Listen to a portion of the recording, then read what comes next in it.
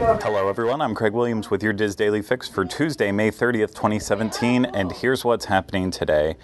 There's no real big news coming out of Disney right now because everyone's still going crazy about Pandora, the world of Avatar, and then over at Disneyland, Guardians of the Galaxy Mission Breakout. So I'm going to cover some news for things that are already happening that you may have missed.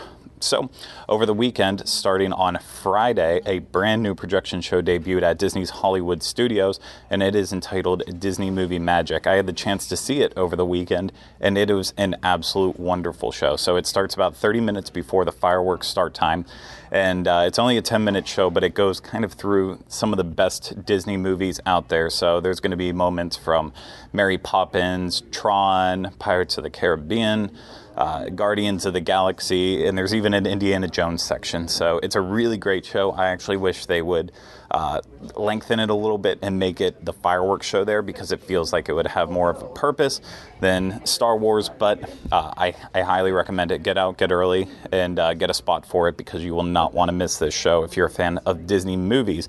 Speaking of Disney movies, you can also now start to see the preview of Cars 3 at Disneyland and Walt Disney World.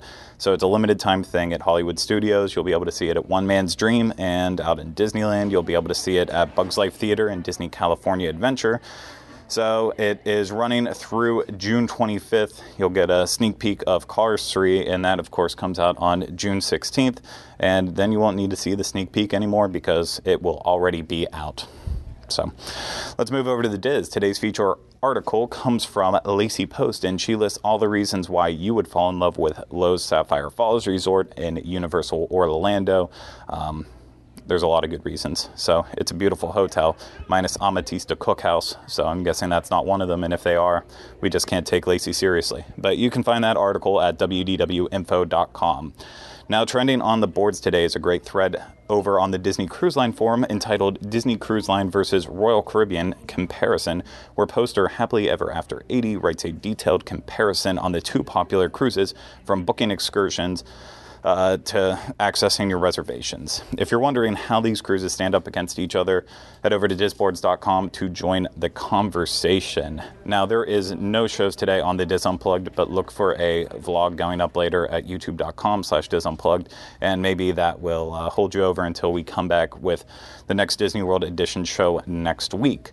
So now wrapping things up with the weather. If you're out in Anaheim today and tomorrow, you'll expect clouds turning into suns with temperatures in the 70s and then a low right around 60 each night. Here in Orlando, there's a chance of storms and rain today and tomorrow, with highs right around 92 both days and lows right around 73.